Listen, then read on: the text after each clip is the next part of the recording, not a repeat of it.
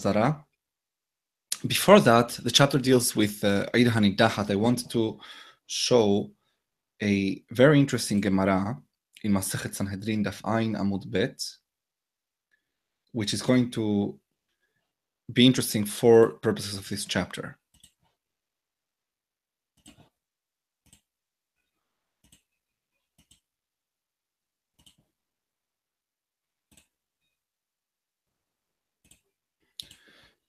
One second.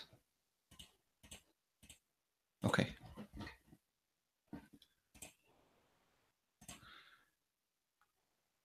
Okay, something is happening here with my application. There we go. Okay, in Daf Ayin Amud Bet of Masechet Sanhedrin, the Gemara makes a very interesting historical claim. It's a very famous Gemara dealing with Ben Tzorer U'Moreh, whether it ever was applied or existed or not. And the same statement is made about Eid Hanidahat. And it says here,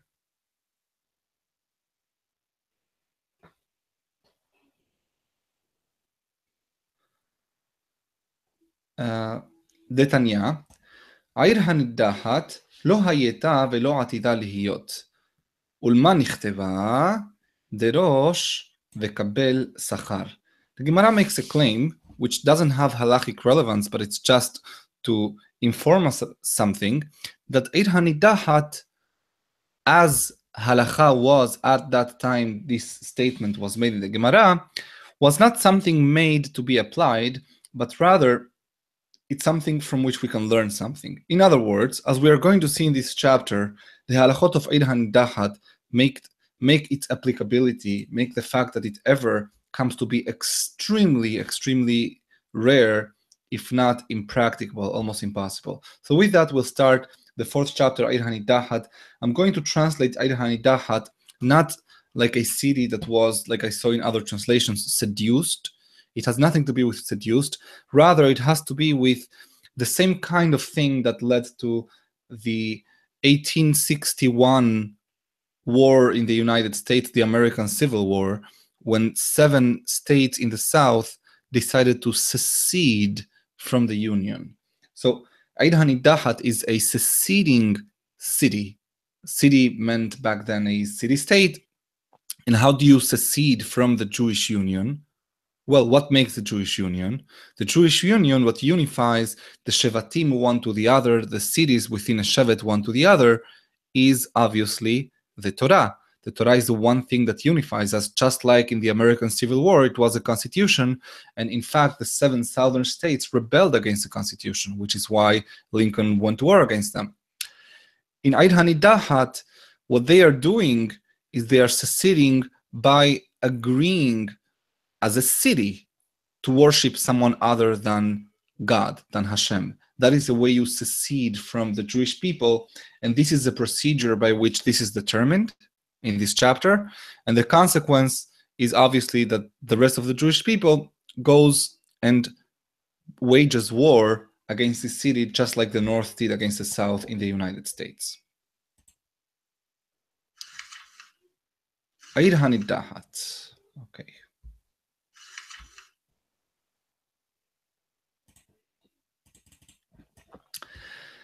הלכה א', מדיחי העיר מישראל הרי אלו נסכלין, אף על פי שלא עבדו עבודה זרה, אלא הדיחו את יושבי העירם עד שעבדו אותה. ואנשי העיר המודחים נהרגים בסייף, והוא שעבדו עבודה זרה, או שקיבלו עליהם באלוה. ואזהרה למדיח מנין, תלמוד לומר, לא יישמע על פיך. So we are saying a few things here. Number one, the maddihin, the instigators of this rebellion, of this secession from the Union, from the Jewish Union, they deserve sekilah. They get the same capital punishment as someone who actually worships Avodah Zarah, even though they may not have worshipped it themselves, but rather they encouraged, they instigated their city to do so. The city itself does not get the punishment that goes to Avodah Zarah, because this is much more a political sin than a theological sin, but rather, as part of a city that secedes from the Union wages war against them and kill everyone by sword. Not everyone, we are going to see exactly who gets killed through the chapter. And only if they actually worshipped Avodah Zarah, or accepted the authority of that other deity, that other creature, anything that's not God. And where do we know in the Torah that we cannot have a mediach, that one cannot instigate a city to do avodah zarah? Because the Torah only specifies the punishment. Seemingly, it doesn't say anywhere you may not instigate a city to do avodah zarah.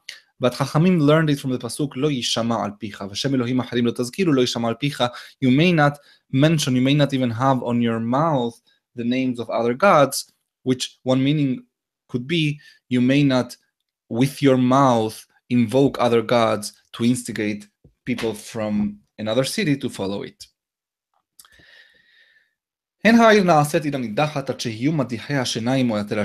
First condition, a city can only be made עיר נידחת, it can only be declared as a sitting city if the madihim, if the people who are instigating it are plural, are two or more than two.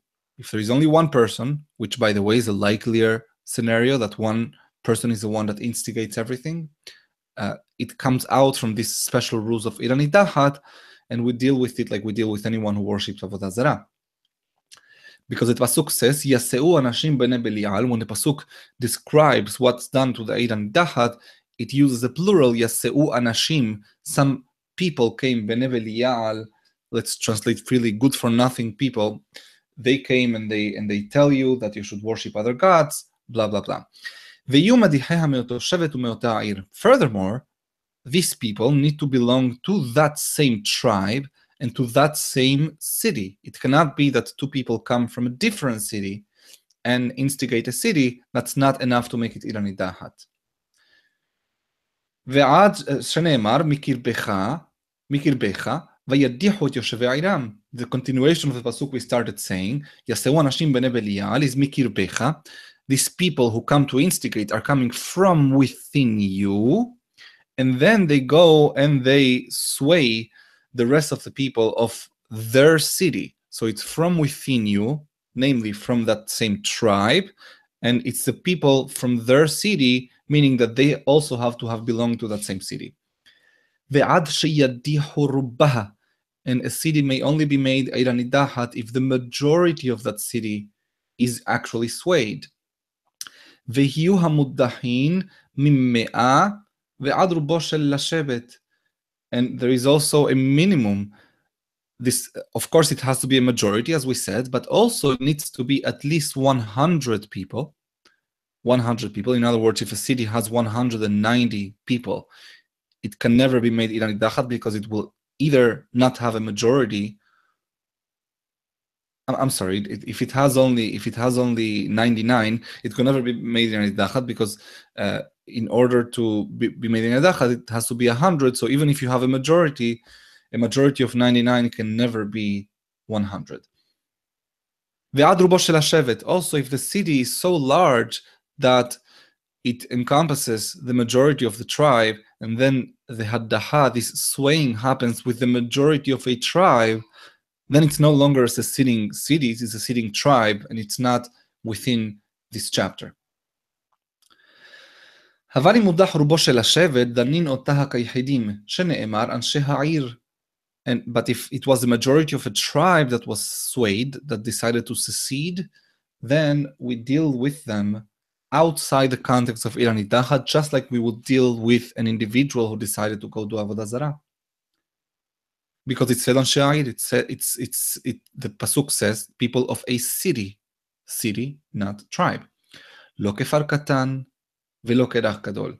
Neither a small village that has less than 100 people, nor a city that is so large, a metropolis that encompasses a majority of the tribe.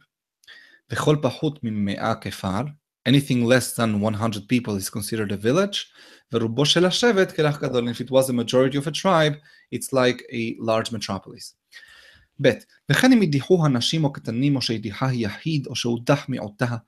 So if the swaying was instigated by women or children, minors, or an individual, one person, imagine, for example, an Avish Sheker, that's an individual, or only a minority of the city was swayed, או שהודחו מאליהן, or they themselves got the idea on their own.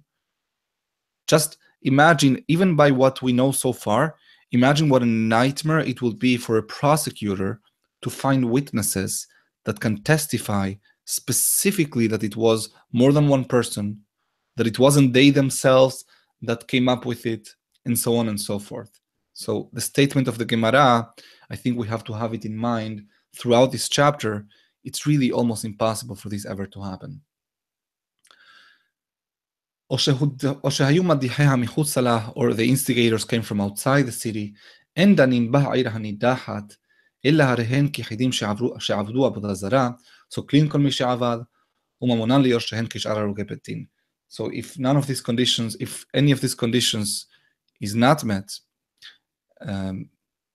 then it's not Ira Nidahat, and the consequence is rather a plain vanilla Avodah Zarah, where the person who worships it after Hatra'ah and with Adim gets the capital punishment after having a warning and with witnesses, but that person's assets are not affected, and he passes them down to his heirs.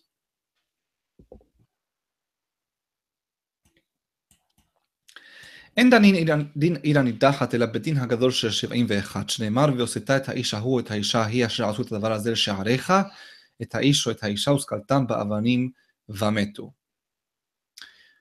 So עיר הנידחת, it can only be adjudicated by the Supreme Court of Israel, the Beit Din of 71 people, not for the reasons that you would think. The Beit Din of 71, which is a Beit Din that was in the Beit HaMikdash, in Lishkat HaGazit, was tasked with most of the issues of national significance, like, for example, declaring war, declaring a new king, etc.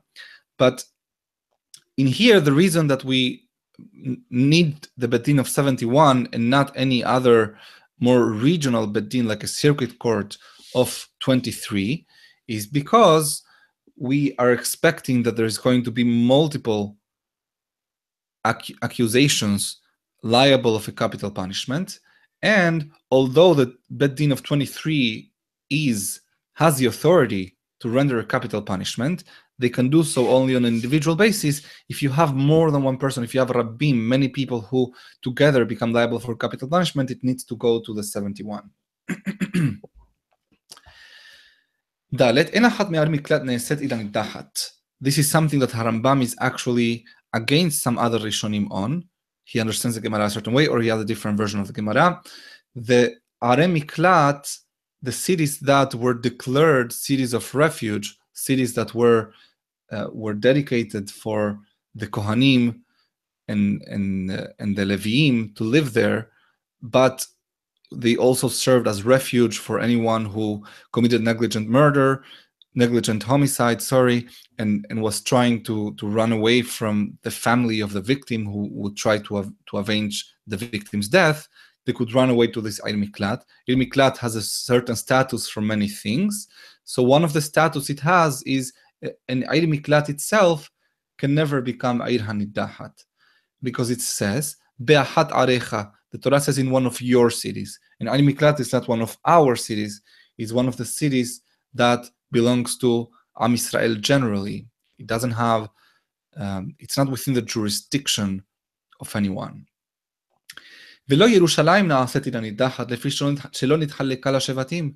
Also Yerushalayim cannot be made עיר הנידחת because something very interesting, although Yerushalayim was mostly in the territory of Yehuda and a bit in the territory of Binyamin, it was never actually of any tribe. Yerushalayim was a capital city, it was a district in and of itself, and therefore Yerushalayim can never become עיר הנידחת.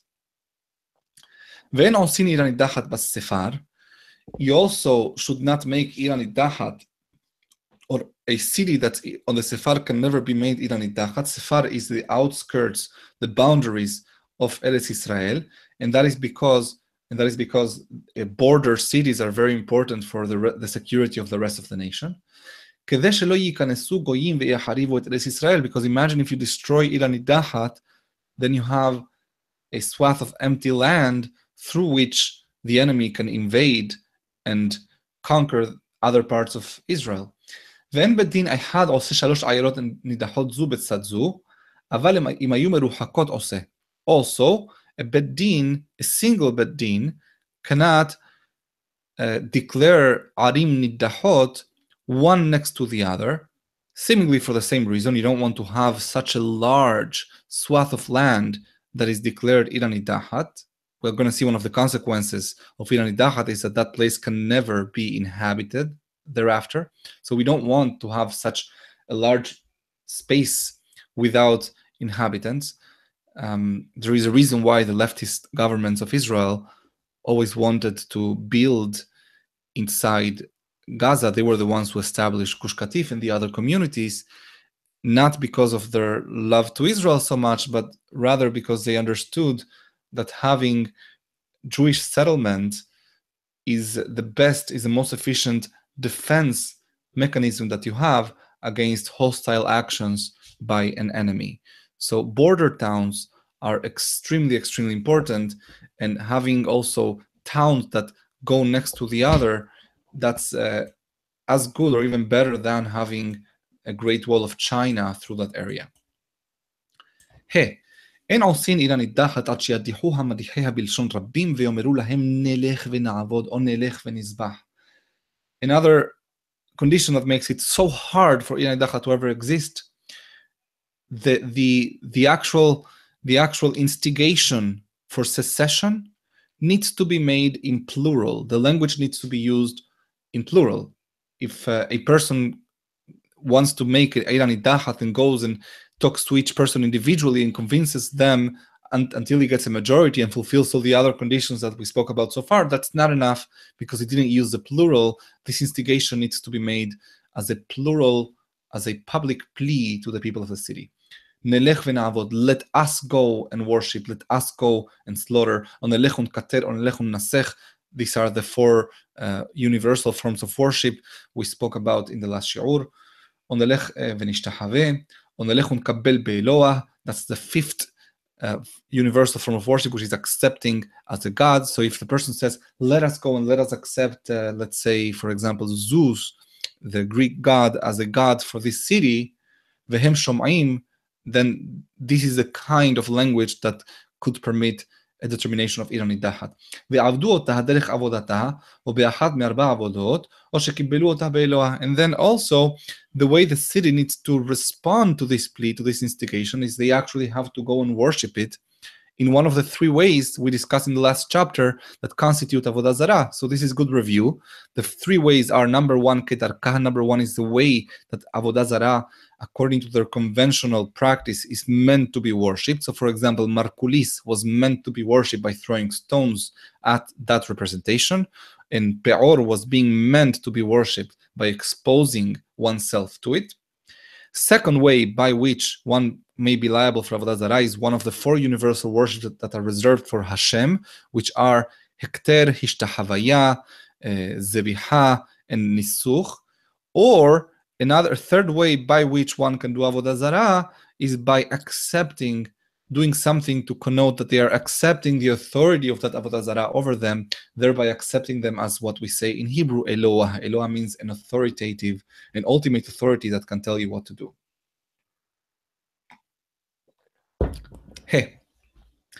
העיר הנידחת שלא נתקיימו בה ומדיחיה כל התנאים האלו, איך עושים להם? So let's say a city is almost עיר הנידחת, it fits all the conditions but one. So how do we treat them?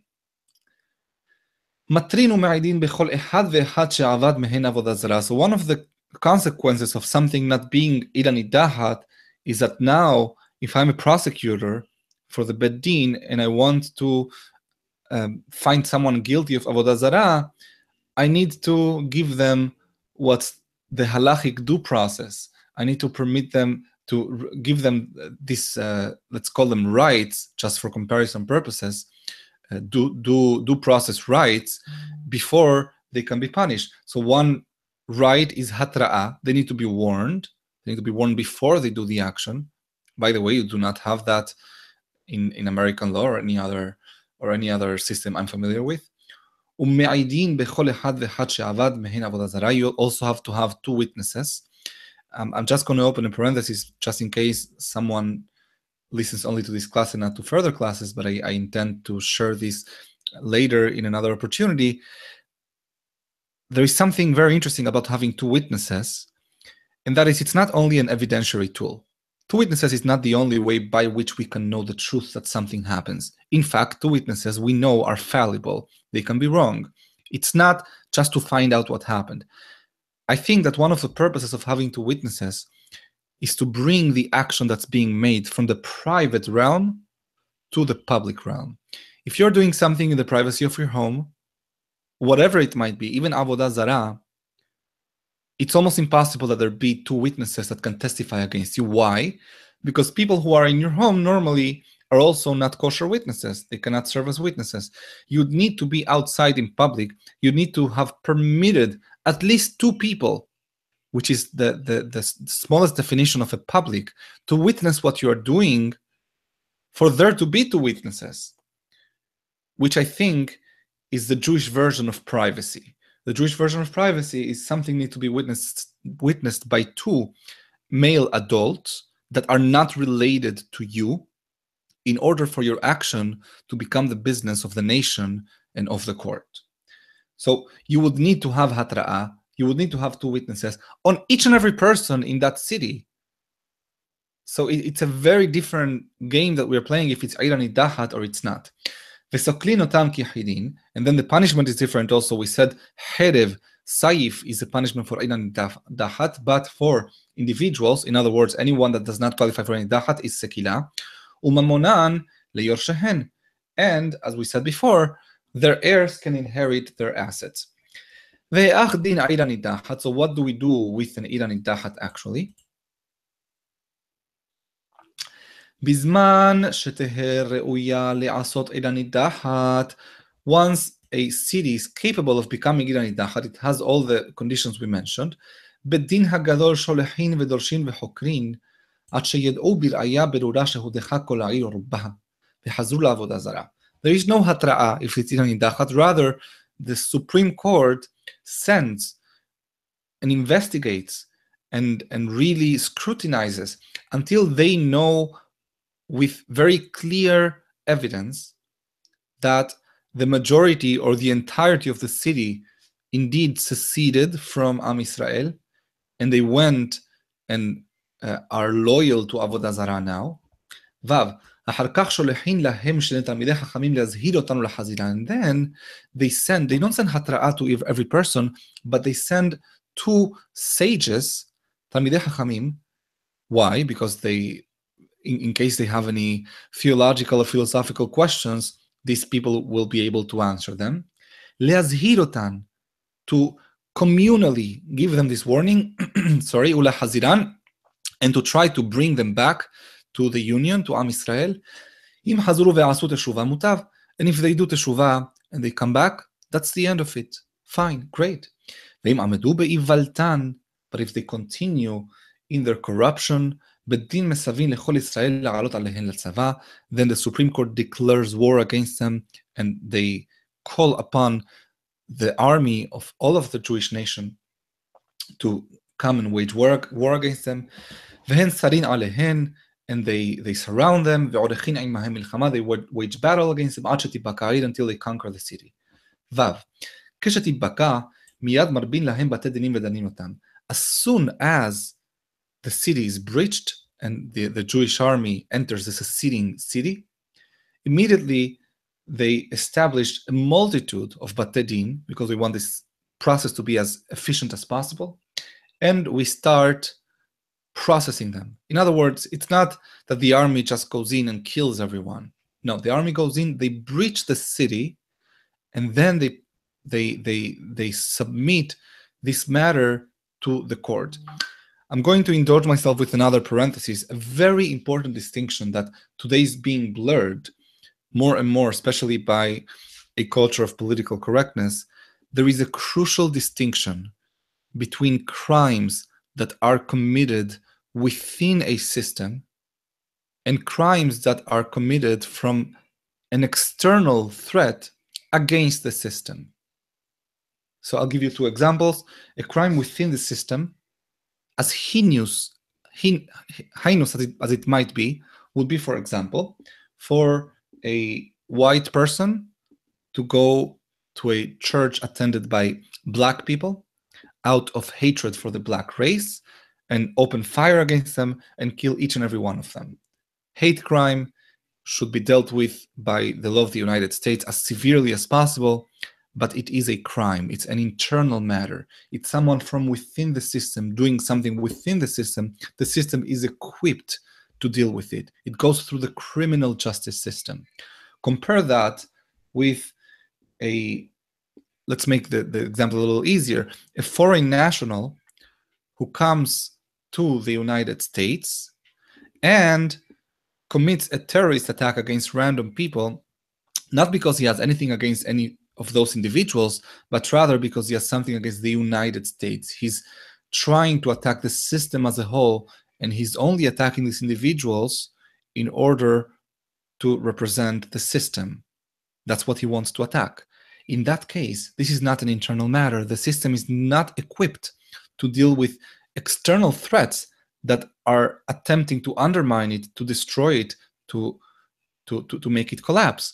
Therefore, and this is something that the United States does recognize, you deal with the latter through the military system, not the criminal justice system. You call that person an enemy combatant, and the rules are very, very different. They are not privy to the protections of the Constitution, etc., etc. You have the same thing in halakha, and that's something that we have to understand. And here in Eid HaNidahat, even though they seceded, they were not successful in their secession. I said secession for Eid HaNidahat. It's really attempted secession. Okay, it's attempted secession, and therefore, as opposed to what we would do with an enemy, which is when you go to a war and you're about to fire your rifle at an enemy, you don't go to a court, to a judge, and bring witnesses that say, hey, this enemy was trying to fire at me first, and that's why I killed him. You just go ahead and do what is done in war. It's a very different game, very different rules. But in Eid HaNidahat, the threshold hasn't been crossed yet, and this Eid HaNidahat, the people in Eid HaNidahat still are within the system, and therefore the system is used to deal with them, and this is a criminal matter. The courts have to actually determine that they are liable for the capital punishment. It's not automatic.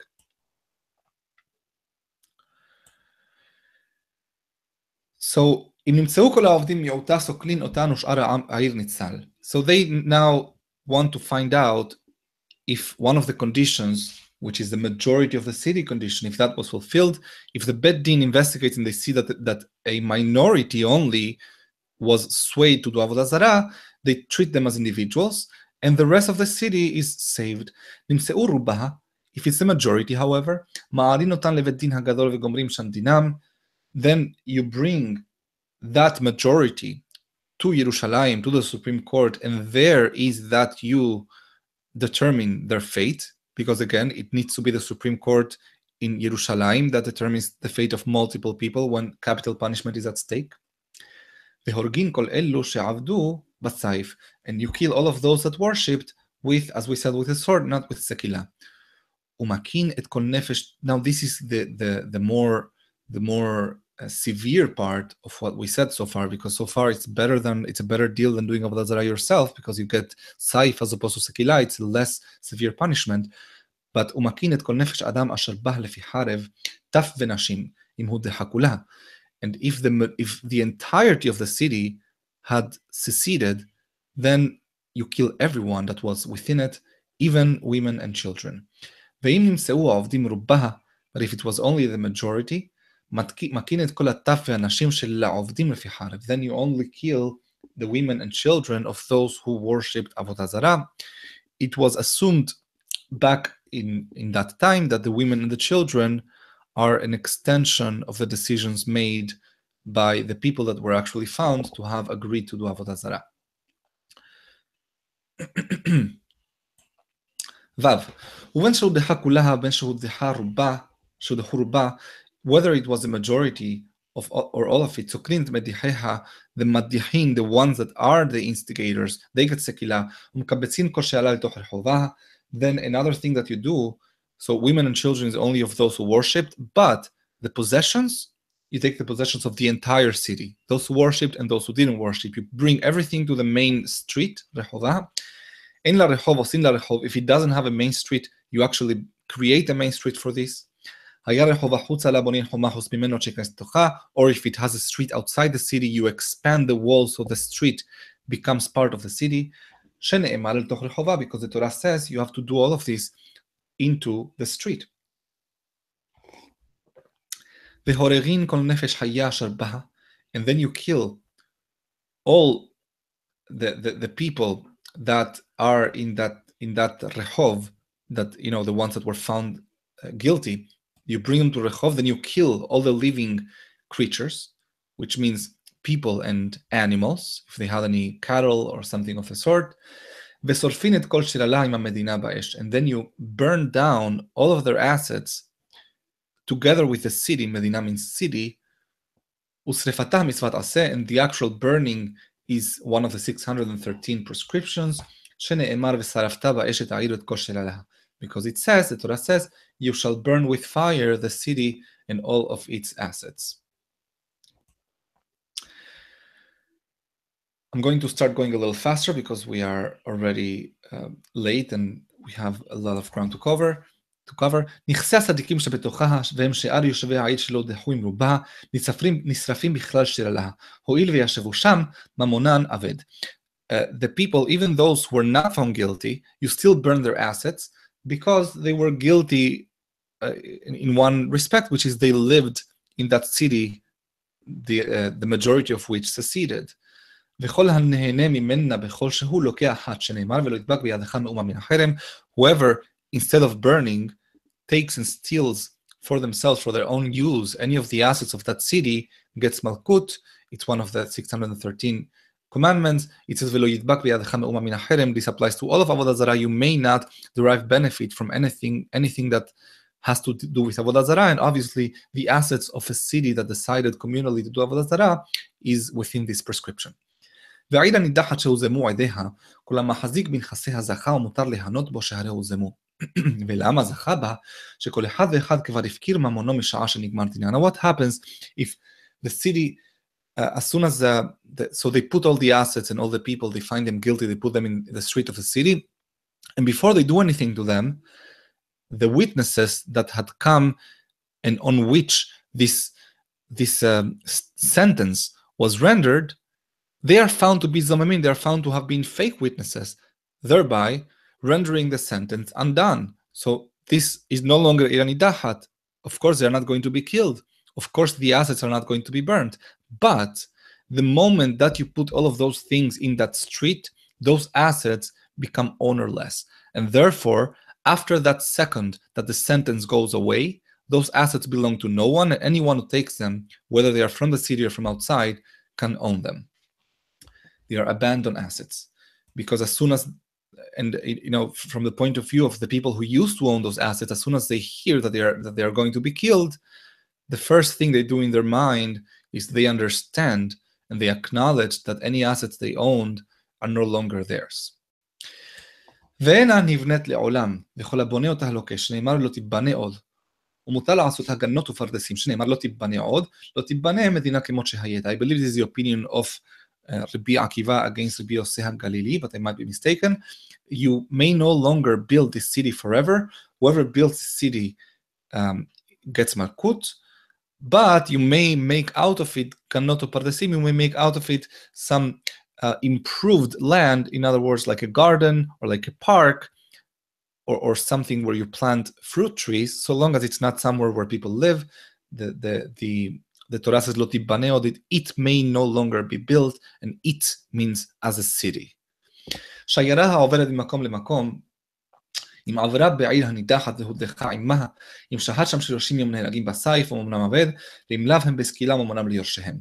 A caravan that was going from place to place, stopping from city to city, if they stayed within this city, עיר הנידחת, and was swayed with it, and they had remained there for 30 days or more, they are already part of that city and they also get the saif. And otherwise, they are treated like individuals that did Avodah Zarah, that they get sekilah, but their heirs get their assets. נכסי אנשי מדינה אחרת שהיו מופקדים בתוכה, אף על פי שקיבלו עליהן אחריות, הנשרפין אליה יחזרו לבעליהן. If that city had within it, they had been entrusted by people from other city to safeguard some of the assets. Let's say that within the city you had a huge depot for something. People stored there their cars or whatever. Then those assets are not assets of the city, and they do not get burnt with the assets of the city, because it says שללה, its assets, ולא שלל חברתה, not assets from somebody else. נכסי הרשעים שהודחו שהיו מופקדים במדינה אחרת, אם נקבסו עמה נשרפים בכללה, ואם לאו, אין מאבדין אותן, אלא יינתנו ליורשיהן.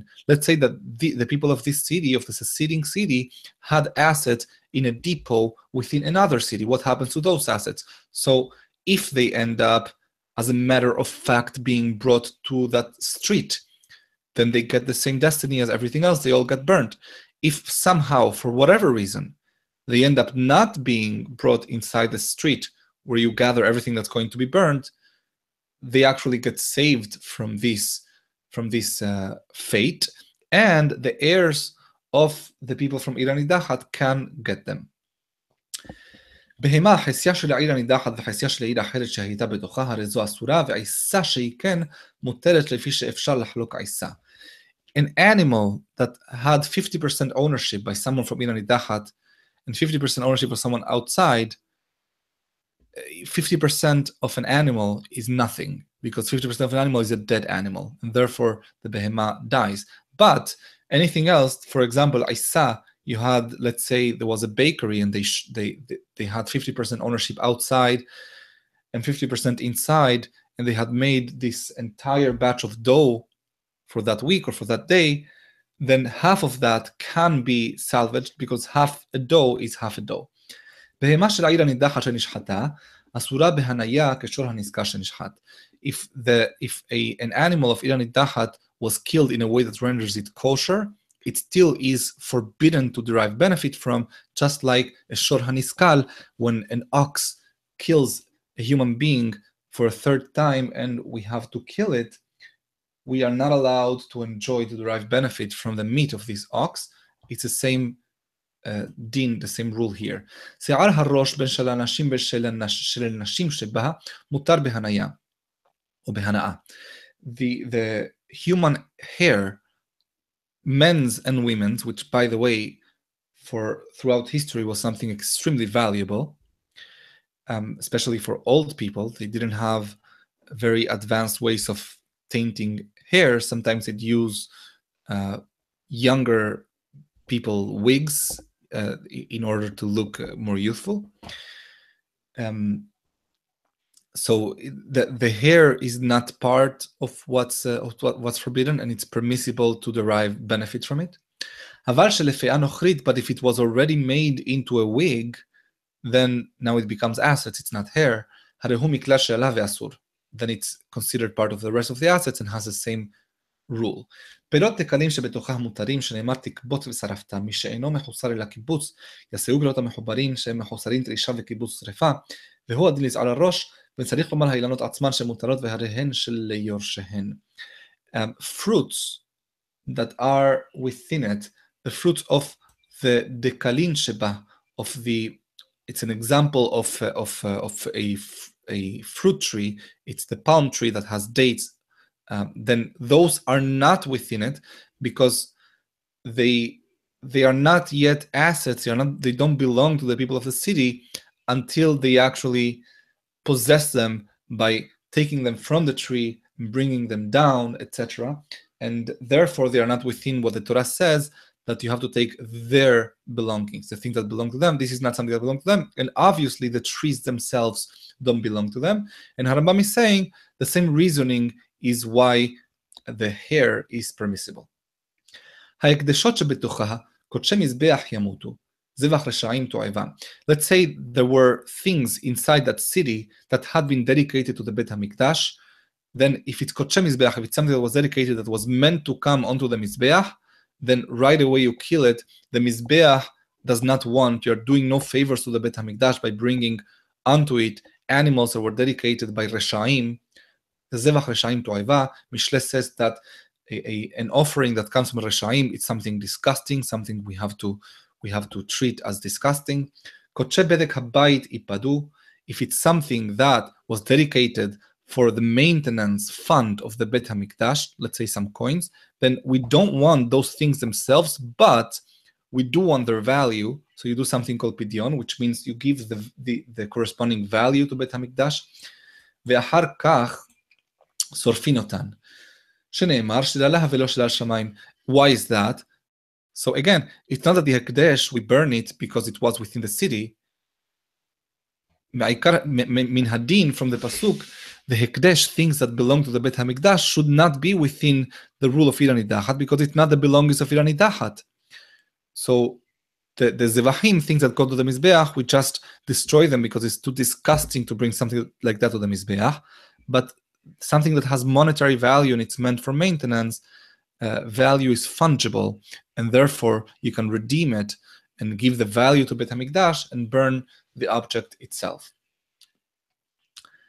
הבכור והמעשר שבתוכה התמימים הריהן קודשי מזבח וימותו, ובעלי מומין הריהן בכלל בהמתה ונהרגים. Bechor and Maaser are interesting cases. The Bechor and the Maaser they belong to the Kohanim, but they really are some sort of a tax that is, let's call it for a better, just for efficiency, a spiritual tax, so to speak.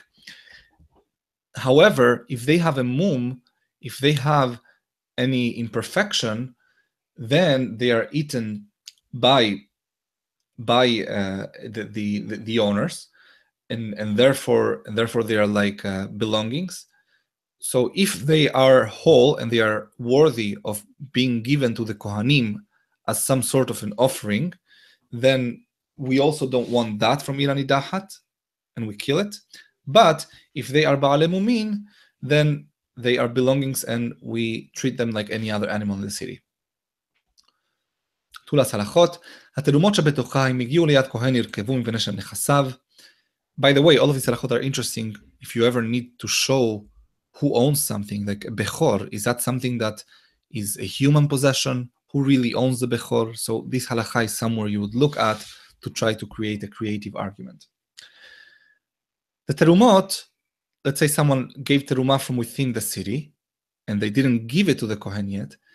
Im higiu liyad kohen yirkevu. If they already gave it to the kohen, then there still is some attachment. Sorry, so the kohen lives within that city. So if the kohen is part of that city, and the terumah already arrived to the kohen, then that terumah belonged to someone from the city. It belonged to the kohen, and therefore we have to let it rot. We don't destroy it in a certain way because it's terumah, it has a certain kedusha to it, but we do let it rot. ואם עדיין הן ביד ישראל, אם נתנו לכהן שלהם מדינה אחרת, מפני שנכסי שמיים וקדושתן קדושת הגוף. But if they were of someone from Israel in the city, and they haven't yet been given to a kohen, then we take this terumah and give it to a kohen from a different city. Because the moment you separate terumah, you no longer own it. You still own the right to decide which kohen will get it, but that's about it. It's not yours anymore, and therefore it doesn't receive the fate of Ir Hanidachat. מעשר שני, וכסף מעשר שני, וכתבי הקודש שבתוכה, הרי אלו יגנזו. מעשר שני is a tax that you pay 4 out of 6 years, which is something that you set apart and then you eat only within Yerushalayim. Or chesef ma'aser shani, let's say you decided that you can't take your tomatoes next year to Yerushalayim, they're no longer going to be good, so you decide to redeem them for the equivalent in money, plus a fee on that you pay, and then you take that money and buy something in Yerushalayim with it. וכתבי הקודש שבתוכה, or holy writings that are within it, Tanakh, say or something like that, then they receive geniza. They are not destroyed because they do have a certain kedusha to them, but they also are not used. And what you do is you do geniza, which means you put them away so nobody uses them, and you let the elements take care of them through time.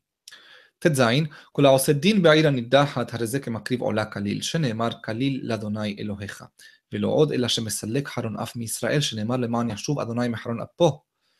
הוא מביא עליהם ברכה ורחמים, שנאמר ונתן לך רחמים ורחמך והרבך. Whoever does what עיר הנידחת says, they should not feel that they are doing something cruel. Again, parenthesis, this probably can never happen. That's what the Gemara says. But whoever does do it, it's as if they are bringing a korban. It's something desirable for Hashem. And not only that, but he's also helping Am Yisrael by preventing God to punish Am Yisrael collectively. And furthermore, he brings upon Am Yisrael beracha v'rachamim. This is interesting. You are acting in a way that is seemingly cruel, but the result is that you are blessed with compassion. Borei Olam v'natan lecha rachamim. Borei Olam is going to make you be compassionate, and that's a very important principle in Hebrew thought. Indiscriminate compassion leads to cruelty. Indiscriminate compassion, if you are compassionate with everyone, if you have pity on the Nazis or on Amalek, you're going to end up like Shaul HaMelech, murdering an entire city of pious Kohanim. However, if you are very discriminate, if you, in a targeted way, apply both compassion and cruelty, like here, overall, you become a more compassionate person. So we'll stop here, and in a few minutes, we'll resume with the next chapter.